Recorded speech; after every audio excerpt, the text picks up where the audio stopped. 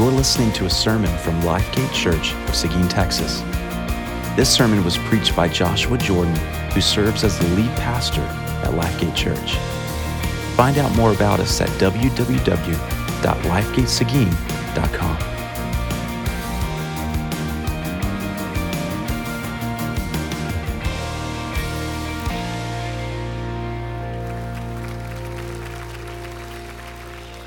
It's good to be back with you this morning, and it's good to be back in the Gospel of Luke. So I want to invite you now to follow along as I read God's holy, inspired, and authoritative word. Luke chapter 2, beginning in verse 21. At the end of 8 days, when he was circumcised, he was called Jesus, the name given by the angel before he was conceived in the womb. And when the time came for their purification according to the law of Moses, they brought him up to Jerusalem to present him to the Lord.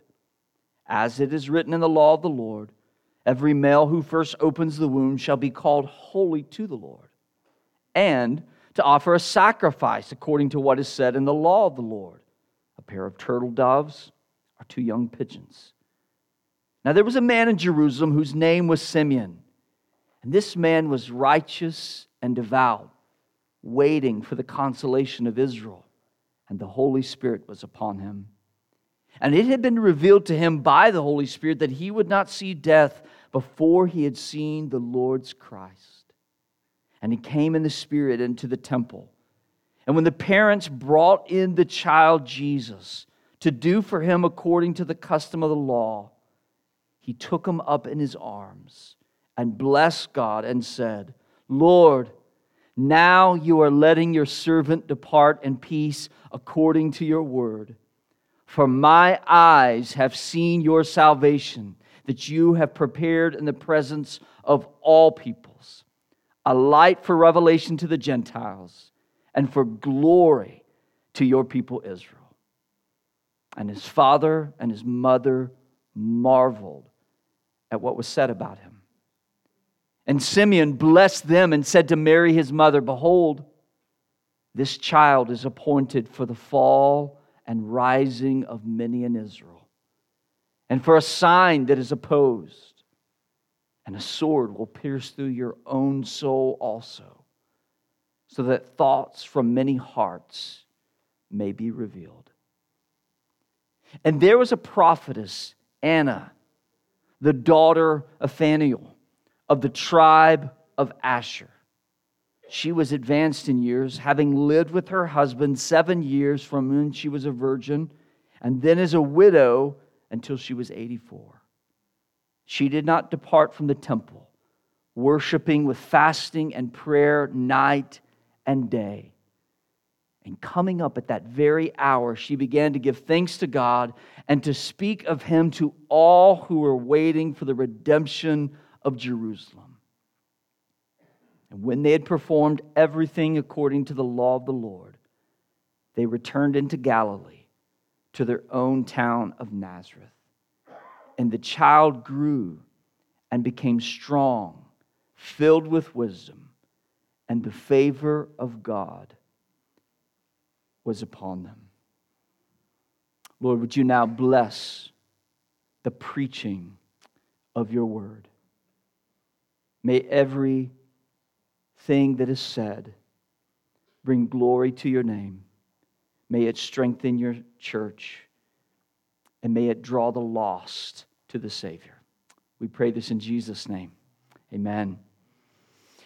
September 8th, 2022 will go down in history as the day that Queen Elizabeth II died. Her death captured the world's attention for a number of reasons, not only because she was respected all over the globe, but she had reigned for 70 years. And not only that, her death marked the end of a significant era in world history, especially here in the West.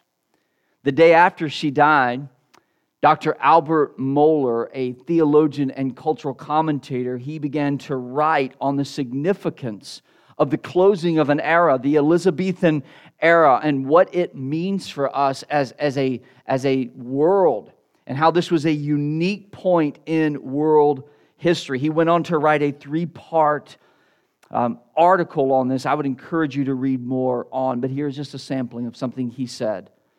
As we consider the life legacy and the meaning of the death of Her Majesty Queen Elizabeth II, Queen of the United Kingdom and of its dominions, we are looking at a major turning point in Western history.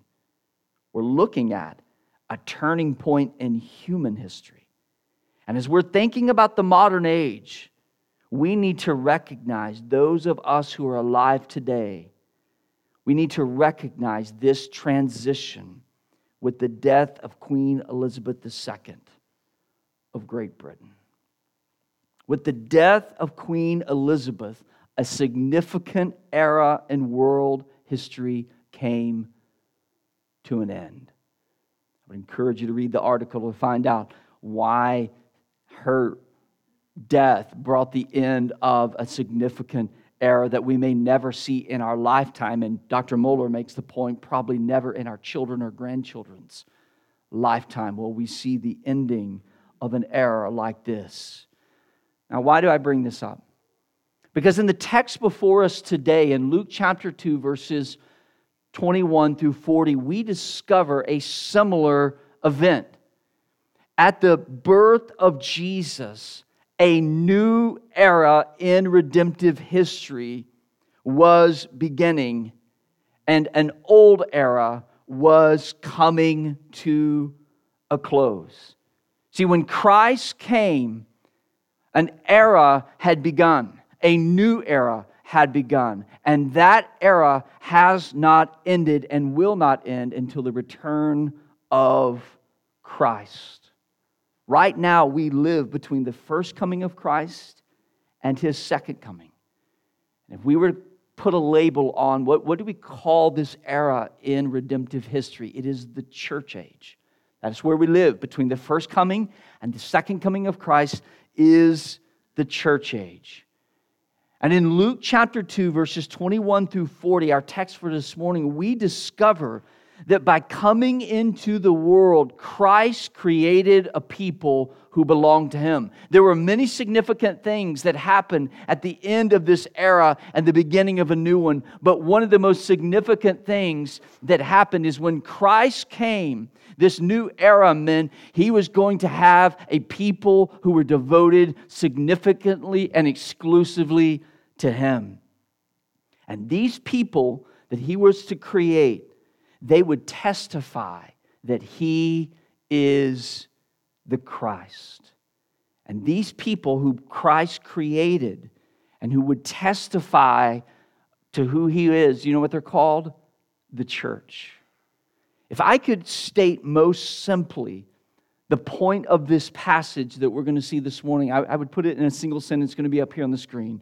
The Lord Jesus created the church to testify that He is the Christ. What we just read this morning could be summarized in that single sentence. The Lord Jesus created the church to testify that He is the Christ. Get this. Understand the implications. The very existence of the church is proof that Jesus is the Christ. The very existence of the church is proof that Jesus is the Christ. Now, in order for you to be convinced this is the point of this passage, we must see it in the text. So what I want to do to serve you this morning as you're listening is I want to highlight two prominent themes that really emerge in all of the details of this passage. And there are a lot of details. You've all heard the expression, don't miss the forest for the trees. There's a lot of trees in this passage, and we could miss the main emphasis. So in order to serve you as the listener so that you don't get lost in all of the details, think about these two themes that are prominent. This is our outline for this morning. We see Christ among His church and the church as a witness to Christ. Let's begin with this first theme, Christ among His church. And look at verse 21 again.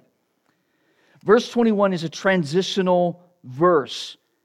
It brings what we read about the birth of Christ to a close, and it introduces what we are reflecting on this morning. And it's one of those verses, it's one of these verses we could just see as transitional to the point that we just kind of read it and we move right past through. Listen, this verse has a lot of weight to it and importance and significance. Look, listen to what Luke tells us. At the end of 8 days, when He was circumcised, He was called Jesus, the name given by the angel before He was conceived. Luke tells us that Jesus was circumcised and He was named Jesus on the 8th day, just like John. So far, if you've been a part of this series, you remember that from the beginning, it was God's plan, and through Luke's God's inspiration and Luke seeing the importance of doing this, he has been comparing John and Jesus and showing so many similarities between them. Well, John was circumcised and named on the 8th day, and now Jesus is seeing the same pattern take place. And we often move right past the fact that Jesus was circumcised, and we pay a lot of attention to His baptism, which we're going to come to in chapter 3. But listen, his circumcision was significant. Why? Why is it important that we not just rush past this? Because it tells us something. Jesus was born under the law. Jesus was born under the law. And by telling us that, we're hearing Jesus was born under the law, but He was named Jesus, which means God saves. Don't miss the significance of Jesus' circumcision and naming. When we think about these two working in tandem, we can understand why the Apostle Paul says what he did in Galatians chapter 4, verses 4 through 5. The Apostle Paul wrote this, "But when the fullness of time had come, God sent forth His Son, born of a woman, born under the law, to redeem those who are under the law, so that we might receive adoption as sons." See, this isn't simply a transitional verse. It's packed filled with significance. In one way, it was saying the fact that Jesus was circumcised, saying He's a man under the law, but His name means God saves. He came into the world under the law to redeem us from the law, so that we're not slaves to God, but we are children of God. And the fact that Jesus was under the law continues to be emphasized by Luke in verses 22 through 24, and then again at the end of this passage in verse 39. So let me read 22 through 24 and then verse 39 again. It says, "And when the time came for the purification according to the law of Moses, they brought Him up to Jerusalem to present Him to the Lord.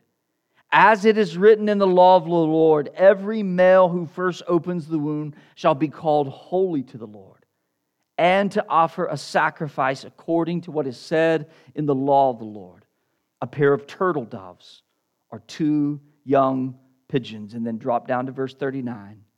"And when they had performed everything according to the law of the Lord, they returned to Galilee, to their own town of Nazareth." Do you see what Luke's doing here?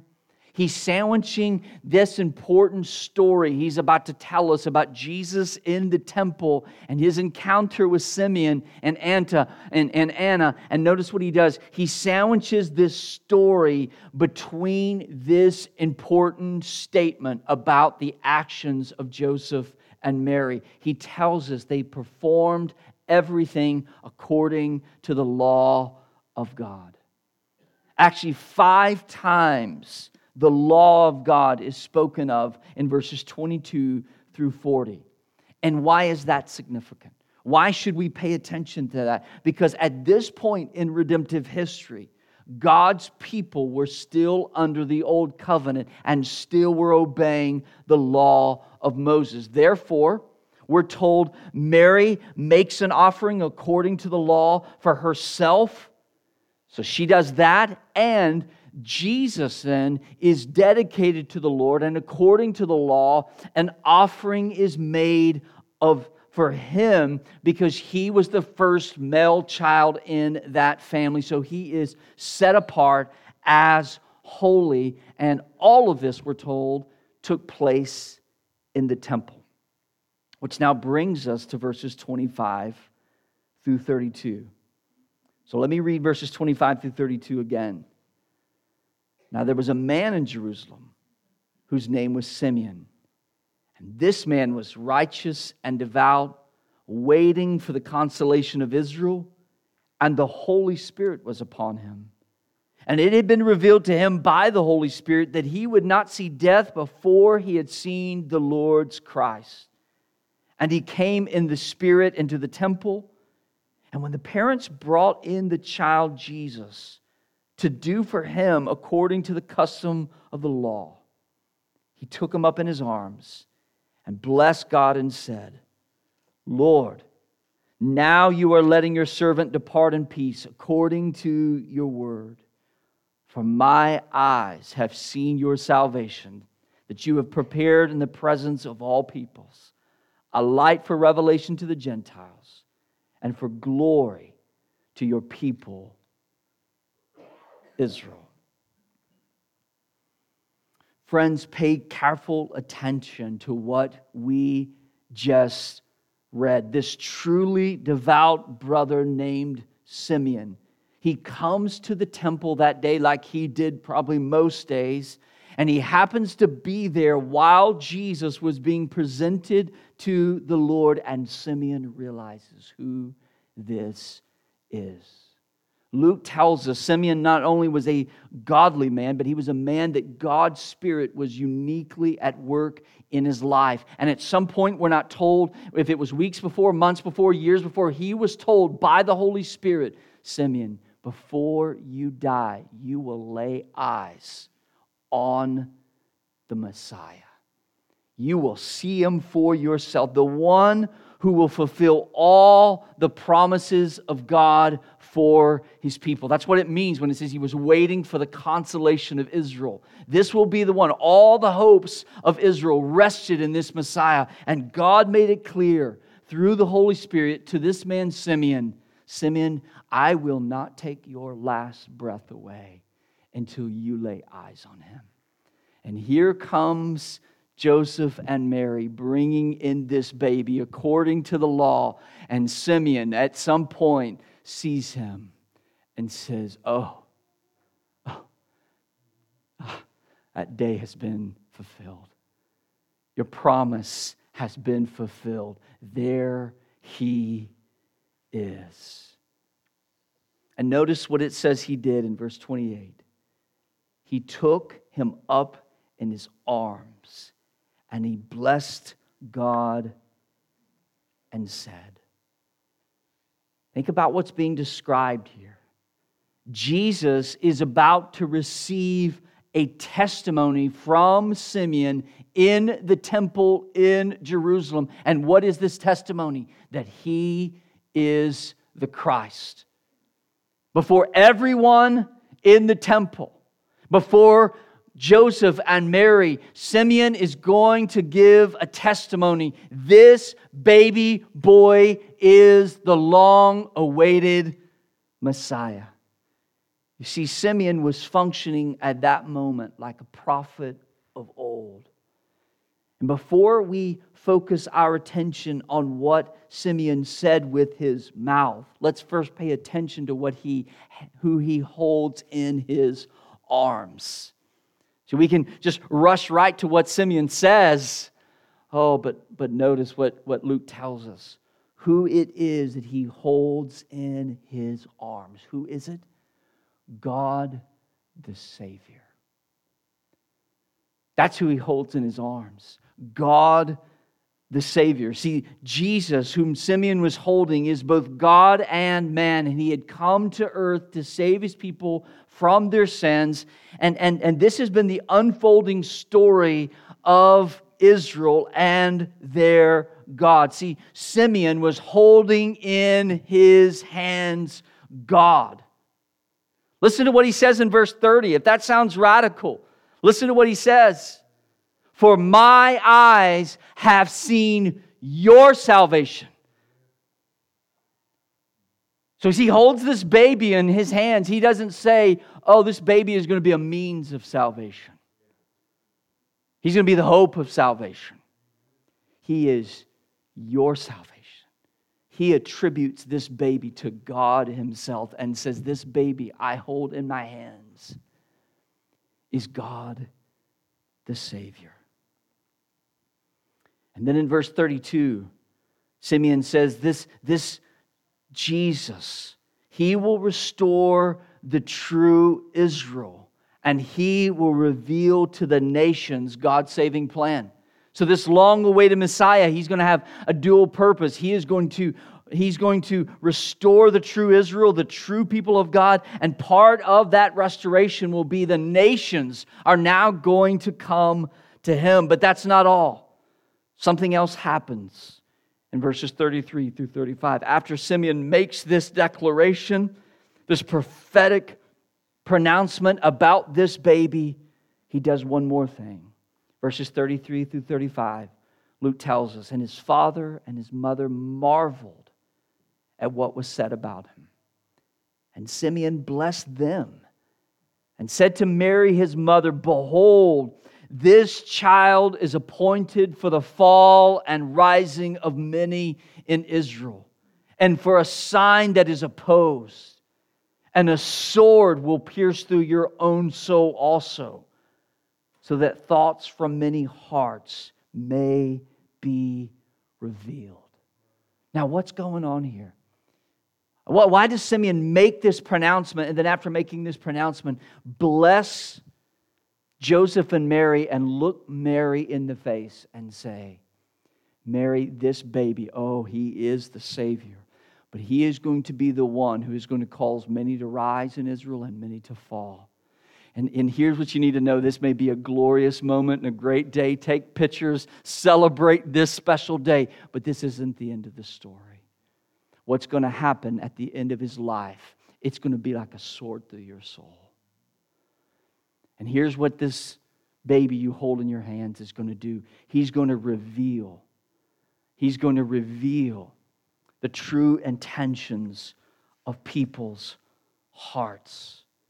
What's he saying here? Well, we learn from other gospel writers and other writers of the New Testament that Jesus will be the cornerstone in which the true house of God will be built around. But this cornerstone will also be a stumbling block for many.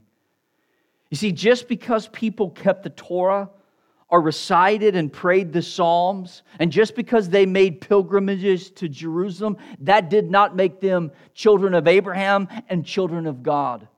It's only through faith in Jesus Christ that we can become children of God. We learn that in Galatians, and we see it here in Luke's gospel. There were many at this time that were coming to the temple, as we will discover more as we make our way through Luke, that are coming to the temple. And the reason they're coming is not because they have the right motives. It's not because they love the Lord. And this baby, He is going to do something. According to verse 35, Jesus over time is going to reveal who's really inside the kingdom and those who are really outside the kingdom. This is actually one of the major themes of Luke's gospel. We'll see it unfold many times as we make our way through this book. Here's one of the surprising things about Luke's gospel. Luke is going to show us that many of the people we think are insiders are outsiders. And many of those we thought, oh no, those are outsiders. Luke's going to say, actually, they're insiders. And Jesus is going to be the one who's going to make that very clear. It's not about looks. It's not about how often you keep the law. It's not about how Jewish you are. It's not about how law-keeping you are. It's not about any of those things. Do you put your faith in Jesus Christ? But in order for Jesus to accomplish His plan and to fulfill all the promises of God, He will have to suffer for those He came to save. That's why Simeon says, Mary, this is not going to end well. Be prepared. This is a glorious day, but this isn't the end of the story.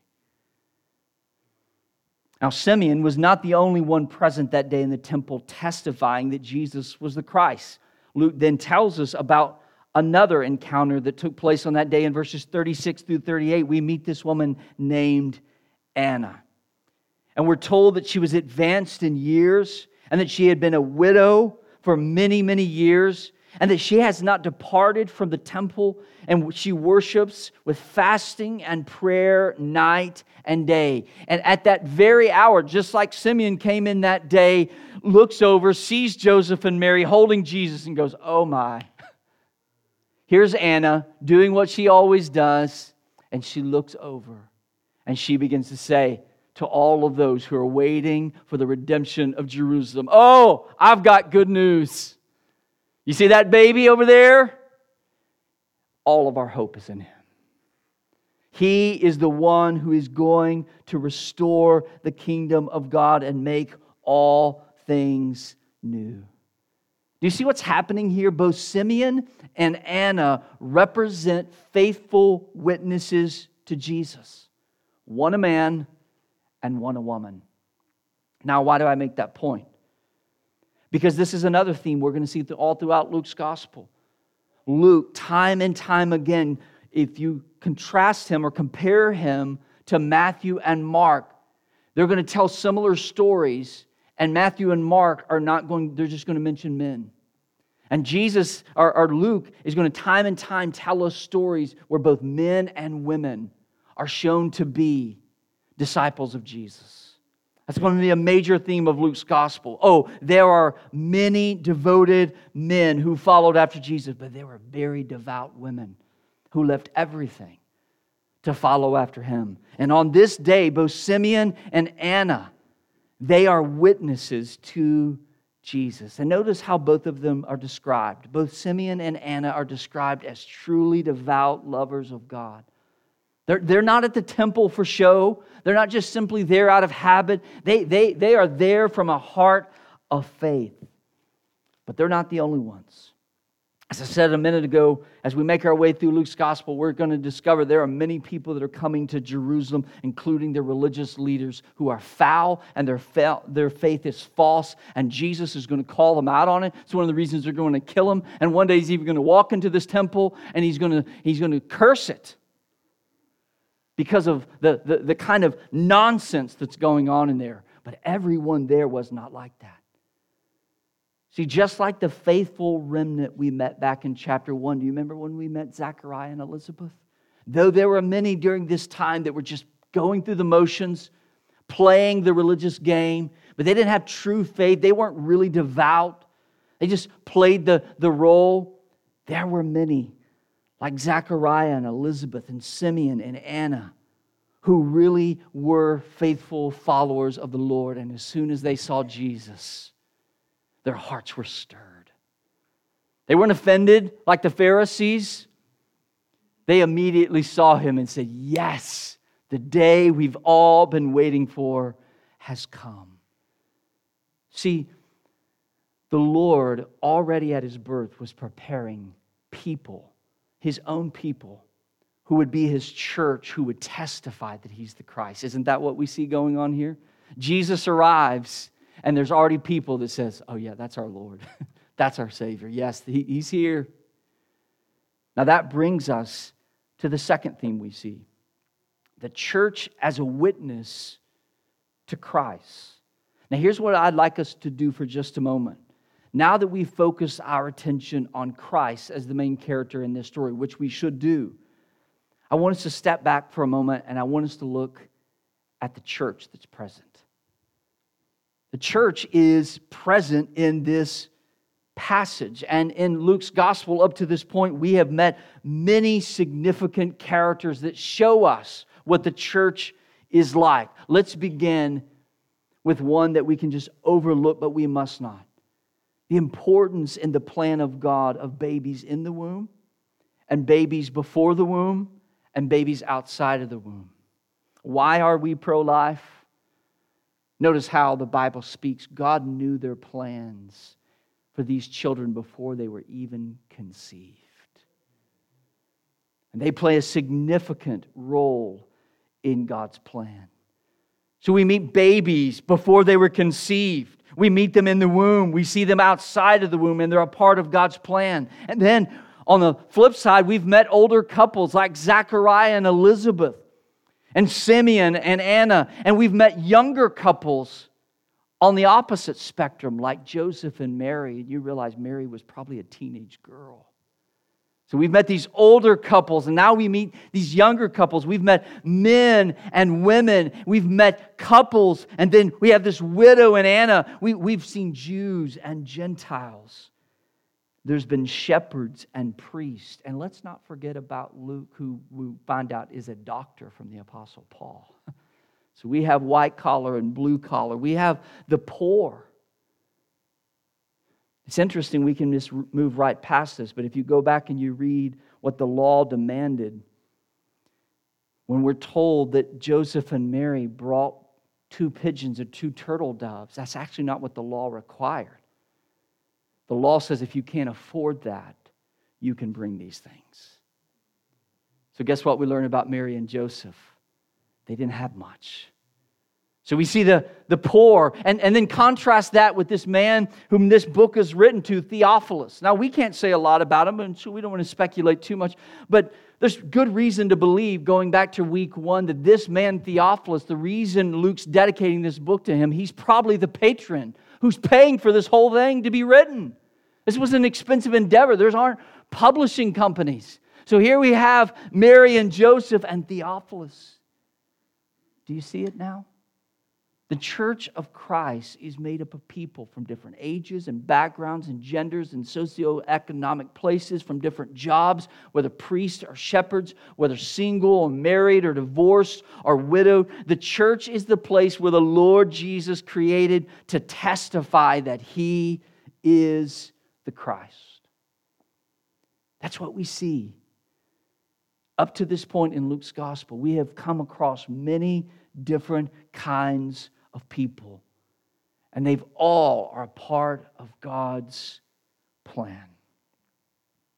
Reflecting on this, I believe, has 2 important implications for us. I bet you could guess what these 2 implications are. First one, the church needs you. The flip side is you need the church. That's the implications of this passage. The church needs you. If we could just step back for a moment and let's go back to Joseph and Mary and their role in this story. We never want to make more of characters than we make of Christ, but we also don't want to ignore people that God was using and the way they're spoken of, the way they're often commended. And we have this couple, Joseph and Mary. And they model for us faithfulness and obedience to God as a young couple. That's what they modeled to us. Think about the portrait that's been painted by Luke of Mary. He doesn't tell us a lot, but here's what we can take away from his descriptions. She might have been young in age, but she's mature in faith. Is that an understatement or is that an overstatement? I think that's true. Though she may be young in age, she's mature in faith. And though Luke doesn't tell us anything about Matthew or Joseph, the gospel writer Matthew does. And here's the portrait he paints of Joseph. Joseph was godly and cared about doing what was pleasing to God, even when it was costly to him personally. Do you remember? See, we often forget this story because of all of our nativity scenes and all of that. We've sanitized this. Can you imagine being Joseph and Mary says, I need to tell you something. I'm expecting. And Joseph had every right to divorce her. But God, through an angel, said, don't. Here's why. It was costly for him. We forget that. It was costly. And yet he obeyed the Lord. And then later on, especially if this couple we find out is a poor couple, what do? Knowing that Jesus' life is on the line, they pick up from their hometown and move to Egypt for several years because God told Joseph, you need to do that. And he obeys. See, Joseph and Mary are a wonderful example to us about the role that young couples play, not only in the plan of God, but in the church. So if you're a young couple here, especially if you have children, I want you to know how much we as a church are grateful for you and for your example. I want you to know as a church, we are cheering you on. And if there's ways we can serve you and come alongside you, please let us know. We're grateful. As I look around this room, I see a number, whether you consider yourself a young couple or not. If you're a younger couple with younger children, I just want to encourage you. We're so grateful that you are part of this church. You are a vital part of this church. And I'm grateful that you are seeing the importance of bringing your children to church and coming to church and being a part of the church. And if you're not a younger couple and you don't have younger children, can I encourage you to find ways to bless and to encourage and to help these couples? If you remember what it was like when you were a young couple and you were thinking, I have no idea what I'm doing. And then you got these little rugrats running around exhausting you and you don't know what you're doing. And you try to show up at church with this, yeah, we're good. And what people didn't just see in the minivan when you pulled up. And you need other people to come along and say, hey, I've been there. You're going to make it. I'm for you, praying for you. Can I babysit your children? Can I serve you? Is there any way I can help?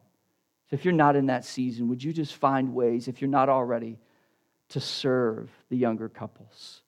Now let me draw our attention now to another demographic, to Simeon. Simeon represents an older, godly man, a man with a heart for the Lord. I just want you to know, if you're an older man in this church, I would want you to know that your example of faithfulness and godliness is crucial to the health of this church. It really is. And I'm grateful that for our over 40-year history, God has provided throughout all our seasons godly men, but especially older godly men who have modeled for us all faithfulness and obedience to the Lord. And I just want to say, if you're in that category, thank you. You may never know how much your example means to this church. But I wanted to take a moment this morning to say you are a gift to this church and you are needed in this church, and we are thankful that you are in this church. Lastly, let's look again at Anna. She's an example of two things. She's an example of a godly woman who's given of her life to serve by way of prayer and prophetic ministry. We don't know all of her story. All we do know is at some point her husband died.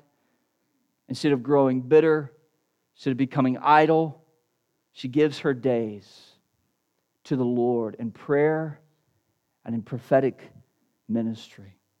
She's an example of such a godly woman, and she's also a model for every senior saint. I love this. She gave the remaining years of her life serving the Lord and His people. That's the picture we get of Anna. If you're in that stage and season of life, can I encourage you to make Anna your model? I want to give the remaining years of my life serving the Lord in whatever capacity, in whatever ways. And once again, as I look around this room, and I know that there are some here this morning that there are some that are not here this morning that model this, but for those who are, for those who are in our church who model that in the last years of your life, you are serving the Lord, thank you. Once again, your example is so important to us as a church. Now, teenagers, I haven't forgotten about you. Just here's what you need to know. You need to hang on till next week. Because next week, we're going to look at the important role you play as teenagers in the life of the church. You know why that is? Because next week, we're going to fast forward from when Jesus was a baby to when he was 12. Did you know that Jesus used to be a teenager? I think there's some encouraging things you can learn. So I will encourage you next week, but I do want you to know you're a valuable part of this congregation. I could say more, but let me flip to the other side of this exhortation. Not only does the church need us, you and I need the church. Let's return to this summary statement one last time. I said that you could summarize this entire message with this single sentence: the Lord Jesus created the church to testify that He is the Christ. You know what that means? The church not only exists because of Christ, the church exists for Christ. The church not only exists because of Christ, the church exists for Christ, and the church testifies to us and to the world that Jesus is the Christ. Don't miss something in this text. I think, once again, we could just move right past. Look at verse 33. After Simeon makes this declaration about this baby they hold in her hand, Luke tells us, and his father and his mother marveled at what was said about him. Now, we can just move right past that. But think about what's being said there. They didn't hear that and say, well, of course, we've had angels come tell us those things. Thanks, Simeon, for letting us know. No, they still needed the testimony of others. As Mary held that baby, and Joseph and they had to sacrifice and were continuing to sacrifice, they would not forget those words by Simeon. They needed those words. They were ministered to when Simeon says, oh, your baby boy, he is the hope of the world. It didn't just mean something to everyone else. It meant something to them. They were ministered to. And this is not the first time this has happened. For time's sake, we won't go back there, but look in chapter 2, verses 17 through 19. We're told that when the shepherds came and they announced everything, it says Mary heard it and she treasured these things in her heart. We just hear that as some little sentimental, she treasured it in her heart. You know what that meant? Mary put it aside so that day when she's looking at Jesus, her son, hanging on the cross, she remembered. She needed those words as much as anyone else needed those words. The church testifies. And think about what Anna's doing in verse 38. We're told that she was speaking to all of those who were waiting for the redemption of Jerusalem.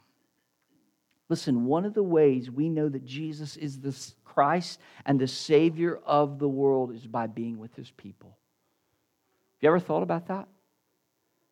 Remember what Luke said the whole goal of him writing this orderly account was back in chapter 1? He said he wrote this so that we would have certainty. Do you know one of the ways God in His kindness has given us to know that Jesus is the Christ and the Savior? It's by being with His people. By being with God's people, we begin to see in a very profound way that He's real. His words are true. He's not a myth.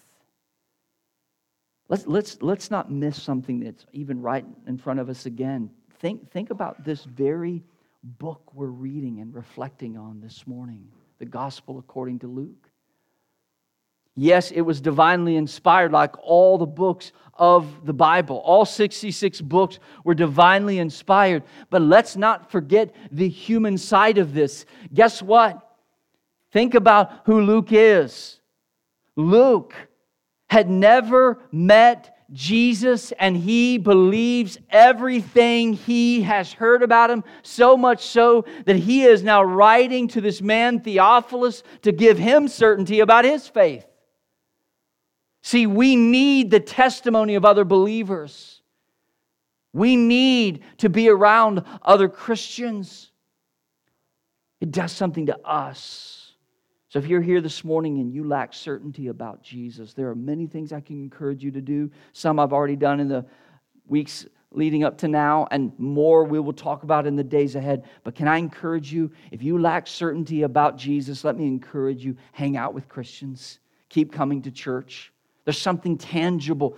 That doesn't mean you're not going to see problems, that they're all going to be perfect. There won't be anything that will be disappointing or disillusioning. But I can tell you what, you're going to see people whose lives are changed. Because if you're going to believe something and buy into something, you want to say, is there really a payoff? And you look at these people and you say, I don't know that there could be greater joy in a broken world than these people have. And I don't know that there's a peace that could be given more than these people have peace. So I want to encourage you, if that's you, to keep hanging around Christians, keep coming to church, keep asking questions. And if you are a Christian, I want you to consider this. One of the chief ways God will cause you and enable you to grow as a disciple of Jesus is through the church.